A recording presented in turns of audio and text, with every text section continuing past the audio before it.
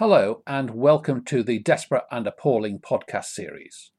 My name is Paul Sloan, and together with my co-author Des McHale, we've written a number of books ranging from lateral thinking puzzles, mathematical lateral thinking puzzles, world's best word puzzles, 1, 2, 3, 4, wacky, witty and wonderful words are some of the books we've written.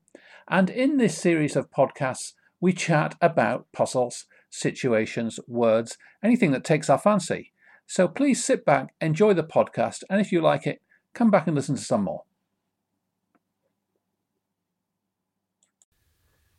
Well, I'm with Des McHale again in sunny Cork, and we're in his room full of books, stacked with books.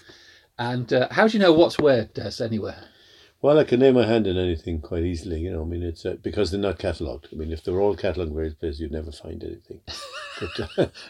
But books, Samuel Johnson said books are the nicest furniture you can put in any room. It's absolutely true. That's my one vice, collecting books. It's a marvellous hobby, and I wouldn't swap my library for anything in the world. Okay, very good. Well, we're going to revisit a topic we've covered before, and there's no shame in this. It's words, and we love words. We both love words, and we're going to go through some of our favourite words. I'll start by giving you some puzzles from our book, World's Best Word Puzzles. And this has got hundreds of word puzzles. It's a great little book.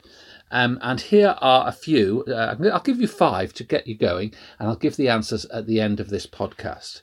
And the first is this. From what word can you remove the last 4 letters and still pronounce it the same? That's the first question. From what word can you remove the last 4 letters and still pronounce it the same? Next question, what word contains 6 letters, yet if you take away 1 letter, you are left with 12? What word contains 6 letters, yet if you take away 1 letter, you are left with 12? The next question I would give you is this one. What word has a triple letter with no hyphens? So the same letter 3 times in the body of the word. And next question, what 10-letter word contains 5 different letters in the first 5 letters and the same 5 letters in a different order in its second 5 letters? That's a pretty tough one, but you can have a go at that. And then finally, I would give you this one. What word has 3 double letters in a row? What word has 3 double letters, the same letter repeated, in a row? So if you want to, you can turn off this recording now and have a go at those and write them down, have a go, and then come back to this later. But that's a start. Des, what do you want to talk about? Well, I think words, we take words for granted, but all over the world, everybody has to use words and communicate. First of all, you have so many different languages, which is interesting, but we just could not live, I think, without words. It was one of the greatest inventions ever. And to boil it down in English to 26 letters of the phonetic alphabet was an absolute master stroke. It's a code that every child has to learn. And I think the mystery of learning words at your mother's knee or at your father's knee is one of the greatest mysteries. No matter what language you speak, then you're going to have to learn the language from somebody else. And they say that if a person doesn't learn a language by the age of about 12, then they never will speak properly. Yes. The child is brought up in isolation or something like that. So it's a great mystery, but it's a wonderful gift to have. And I think, we should use words carefully. We should use words for the good. And, you can be aggressive with words, or you can be kind with words, but it's still a marvellous mechanism. But you should be precise with words. Words have specific meanings, which change over time, admittedly. Mm. But you can use words to exactly convey the precise meaning that you want. And yet many people use them in vague ways, and they put like into every other word in the sentence, and they stumble through, and their communication skills are poor because they're not using the tools of the language, which are there for everybody to use. They're free. There's no charge to use precise words. Yeah. And I don't think elocution is taught any longer in school. It's not just elocution. I don't think the use of words or the ability to... I think if a young person joins a debating club or takes part in debate, that is a wonderful training because you're using words under pressure and you're trying to win, you're trying to beat somebody else with words. And I think that's something I would encourage quite a bit. Some people just are hopeless at debating, and they're hopeless at talking then. And then all through life, they've got to communicate either with emails or written talks, written pieces of work or speeches. And if they can use the right words, they're so much more effective than if they don't. Yes. So I'm going to quote from a book I found on one of your shelves, The Wits Dictionary by Colin Bowles, which is an old book. Yeah. And I picked it up because I just wanted to have a look. You've got a marvellous collection of books of humour and words, and they're all facetious definitions, alternative definitions of words, and here are some that appeal to me. Thrift is defined as the most wonderful virtue of any ancestor. Very good. I like that. Very true. And the paratrooper, you're going to a paratrooper, yes, a paratrooper is a soldier who climbs down trees he never climbed up. That's lovely. And it's true. But also, this is a quote. There are some quotes in here. This one from Samuel Johnson, marvellous, marvellous man, Samuel Johnson. To remarry, the triumph of hope over experience. Lovely, lovely. So those are great ones. But there was one I thought there was one which was serious and powerful. Sometimes you see something and you say, that's caught something which is important, and it's the definition of competition. And I think you could teach this in business school and other places. The battle in which incompetence dies. That's Competition. Very nice. And a real market advocate, Milton Friedman, would love that sort of definition. Yeah. Okay. I'm a follower of a Canadian pop guru media specialist called Marshall McLuhan. And he said that he was interested in James Joyce because James Joyce is one of the greatest punsters and users of words who ever lived. But he said that your name, he called it your num, it numbs you and your name typifies you. And if you get a certain name at a certain stage in life, or if you get a nickname that's derogatory, it's almost impossible to live down. And that's why in school, school children can be very cruel, and they call somebody in the class by a nickname, and that sticks with them for life. And they can be very, very hurtful. I remember in school my nickname was Horace, because I was doing Latin, and I was the only person in the class with a book of Horace's poems, which I used to carry in my pocket. But the name Horace stuck to me for an awful long time. Well, there's this theory of nominative determinism, which says that you conform. And if you call your child Horace, he will be very studious. And if you call your son Lawrence, there's a good chance to become a lawyer, apparently. Yeah. Or go off to Arabia. Could be. Yeah. But James Joyce was, as I say, one of the greatest wordsmiths and punsters of all time. Not necessarily funny, but very, very clever. And his favourite word was cuspidor. And he thought it was a most beautiful word. And I thought cuspidor was a most beautiful word as well. Until I looked it up and saw its meaning and found out that it's an American word for a spittoon, which immediately destroys the word. So here's a beautiful word, beautiful to sound, until you find out what its meaning is. So there are hidden connotations there within words, the meaning, the sound, the usage, and we've got to be very careful with some of them. And of course, nowadays we're living in an age of political correctness where you cannot even say certain words. I mean, it was typified recently where the people on television were talking about the African country of Niger, but they were mispronouncing it in an obvious way. And people said, you can't say that. You can't say the name of that country anymore. And, it's just the Latin word for black.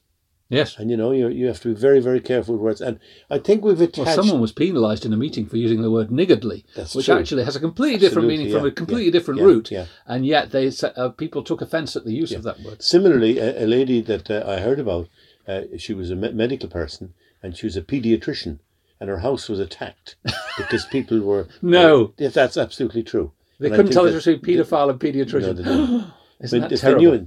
But I think that's what it is, because people don't do Latin or Greek any longer. They don't know the origins of words. They don't know the meaning of words. And I think that's a pity because, words, it's the use of words we're talking about rather than the actual meaning of the word itself. But the derivations of words. I had a Latin teacher who spent all his time telling us about the derivations of words. And I remember one of the things he said was that pecunia was the Latin for money. Yes. But pecus is the Latin for a cow, showing that cows and trading in cows was the very first form of barter and money that they used. And impecunious means not having money. Absolutely, money, yeah. And pecuniary. Yeah. So the book we wrote together is a collection of our favourite words. I would recommend it to you.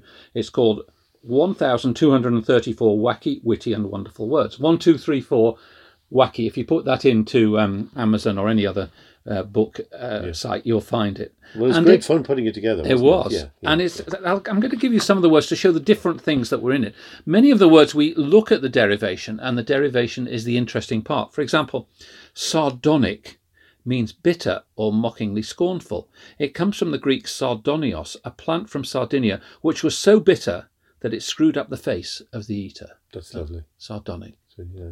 But some of the words we put in, I have to admit, are facetious. And one of them is truculent. And the definition we give for truculent is a vehicle that someone borrowed. That's not we, that's you. Well, I liked it. All right. And some are just informative. So, which country has the longest name? The name which is the longest when written out. And this is a question which many people find difficult, many people get wrong. What country has the longest name? I think I remember that one. What is it? The United Kingdom of Great Britain and Northern Ireland. The United Kingdom of Great Britain. We call it the UK. UK. Yeah. So, and we never think of it. And even if you ask people from the UK which country has the longest name, they'll go for the United Arab Emirates or something, but they won't think of their own country. That's right. So that's in there. I'll give a couple more. But Des, do you want to give us one of your humorous quotations? Well, I started collecting humorous quotations when I was about, I suppose, 16 or 17, and I had a big jotter, a big journal. I wrote everything down there. And it was marvellous because you can get them from radio, from television, from newspapers, from people. And of course, if you're clever, you can make them up yourself. Now, just a word of advice to people. If you make up something yourself, never tell anyone you made it up yourself because they won't laugh. Yeah. Say, I heard this one from a fellow in the pub the other night, and then they will laugh. But how do you get credit for it then? You have to publish it. When you write it down and publish it, maybe, yeah. I particularly like ones about the theatre, because the theatrical people can be very bitchy and very nasty to each other, and so can theatrical critics. And there was a marvellous review of Hamlet, which goes down as a quote, and it says, he played the king in Hamlet as if he was afraid somebody might play the ace immediately. I mean, that's absolutely That's beautiful. very clever. I think they have to be clever. They also have to be short. Yes. I find that the average length and the ideal length for a quotation or a humorous quotation is about 14 words. Yeah. Once you go beyond that, you are starting to impinge on the person's ability to concentrate. There's one from Oscar Wilde. He talked about Lord Mortlake, who had only two topics of conversation, his gout and his wife. And I never could quite make out which one he was talking about. Yeah. So how many books of quotations have you composed? I think I've done about a dozen books of quotations. I'd say now the quotations, the humorous quotations in the database there are as big a collection as ever been made. I reckon there are 40,000 quotes. But your series of books, all with the word wit in the title by Des McHale, are your collection of... And would you say your first one was the best? Or I'd say the first one was the best, yeah. What's that, but just called wit, is it? Just called wit. And but then I decided to go through the 40,000 and pick out the very best of them. So the most recent one I've done is, I haven't published it yet, is called Top Wit. Oh. And of Top Wit, I've picked about 1,000 quotations that are humorous and I think are really very, very funny. One I like from Arthur Marshall, he talks about going back to his old school. And everybody he's met is happy and smiling. And then I discovered that the school was no longer a school, but a lunatic asylum. I think that sort of typifies a lot of people's experience of school life. But of course, it also depends on mood. I mean, there are certain quotations I think are very, very funny, but only in a certain mood. Yes. Yeah. And to pick out 1 or 10 would be very, very difficult. But to pick out 100 is fairly easily. But you would use them in various situations. And what I'd say to people is, if you want to buy one of these wit books, buy them and then pass off the quotations as your own. Because nobody's not going to know the difference. And I mean, I think you're entitled to do that. Well, as a speaker, I'll often throw in a quotation into a talk. If it's pertinent and funny and illuminating in some way, you can't use more than one in a talk, I don't think. Yeah. You can't have lots and lots of quotes. Yeah. But sometimes one, it can really help set the scene. Yeah. I remember a lady I met said, I bought one of your books, she said, this was a serious quotation now, on the basis of just one quotation that I saw on the back cover. And it was about alcoholism. And she said, alcoholism is not a single person game. Sooner or later, all the family gets to play. And that is really bitter. Yeah. And the other one I like very much, and I don't know the origin of this, so if anybody listening knows the origin of this quote, I'd very much like to know. We've tried various people, even Nigel Rees wasn't able to trace it. And it was, God will forgive your carnal excesses, but your mucous membranes won't. And that is just such a powerful quote. It contrasts the difference between nature and physiology and morality. Morality is one thing, but the body will, if you do certain things, the body will suffer a certain way, and get back at you. So I'm going to give 1 or 2 more words from 1, 2, 3, 4 wacky, witty, and wonderful words, and these are 3 I've chosen, all from the same page. I've just opened this at random, and there are over 1,000 words. Monday is the only day of the week with a single word anagram. And the anagram is dynamo. Dynamo is an anagram of Monday. The next example is Mondegreen. And a mondegreen is an interesting word. It's a misheard phrase in a poem or a song. An example is gladly the cross-eyed bear, being heard as gladly the cross-eyed bear being the animal. And the word comes from a Scottish poem with the lines, "They have slain the Earl of Moray and laid him on the green." The second line was regarded as, "and Lady Mondegreen, a non-existent woman." Yeah. Well, Mondegreen is a misheard lyric, and it happens very often, and it can be very funny. And one more I'll mention, which is another really wonderful word, Mountweasel. And Mountweasel, Mountweazel, is a non-existent word, person or country deliberately inserted in a dictionary, biography or atlas to expose plagiarists. And the source of the term is the fictitious Lillian Mountweasel, a bogus entry in the 4th edition of the New Columbia Encyclopedia in 1975. Think upon it, any word here may be a Mountweasel inserted in this book to trap you if you're going to copy it. True. Well, I've actually done it in my books of wit. I've put in a name, a fictitious name. I won't say what it is, but they're my own quotes. And that would be an example of a Mountweasel. It would. And then to find them quoted in other books exactly under that name, I mean, I know very well they've been pinching for my books, but also it's a good way of tricking your audience, and, you know, why not? Yes. Good. Do you want to give us another of your favourite quotes?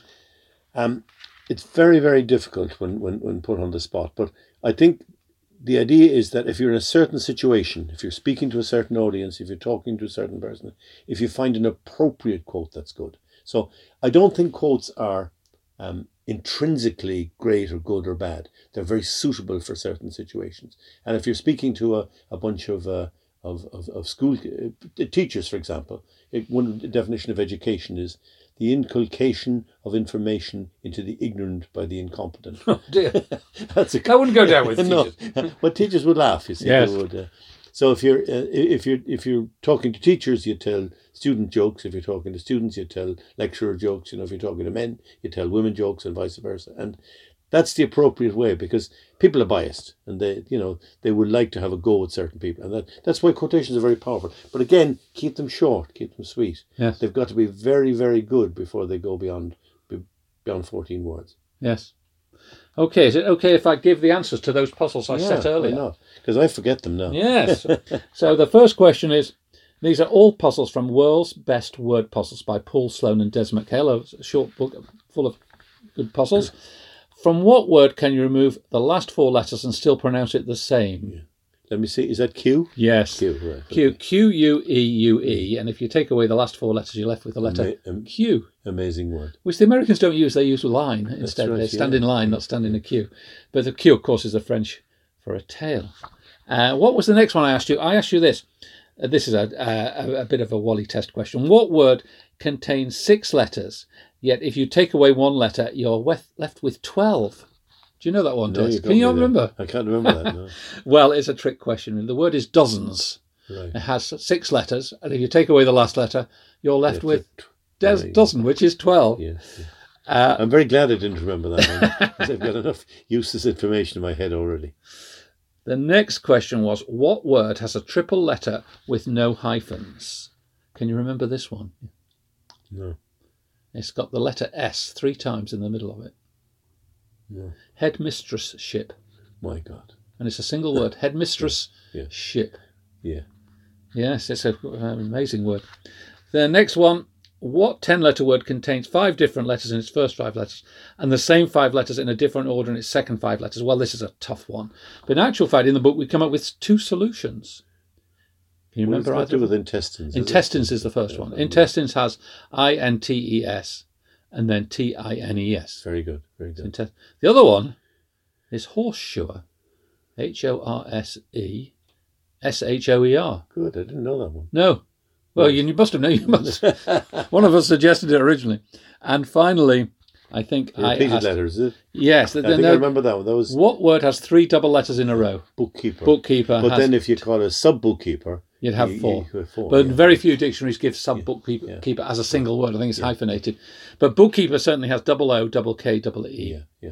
So if you like words and you like fascinating words, you like discussing words over the dinner table with your family, this is a great book to add to your collection, World's Best Word Puzzles, and also the other book I would recommend, 1, 2, 3, 4, Wacky, Witty and Wonderful Words. Any final thoughts from you, Des? I think a person is really determined by their vocabulary. And we should... Have you ever thought, how many words do you know? How many words did Shakespeare know? How many words do you use?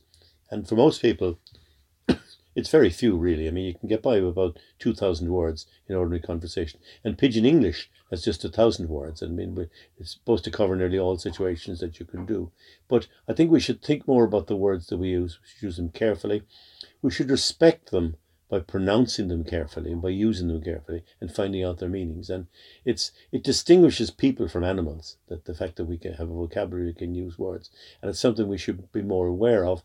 And, we all study Shakespeare and we study poetry and various things at school, but we don't actually think very much about the words we actually use. I think they're very beautiful, they're very useful. It's one of the greatest things. Can you imagine giving up all the words you know in your vocabulary? They're precious. They're precious. They're precious, yeah. Okay, thank you very much.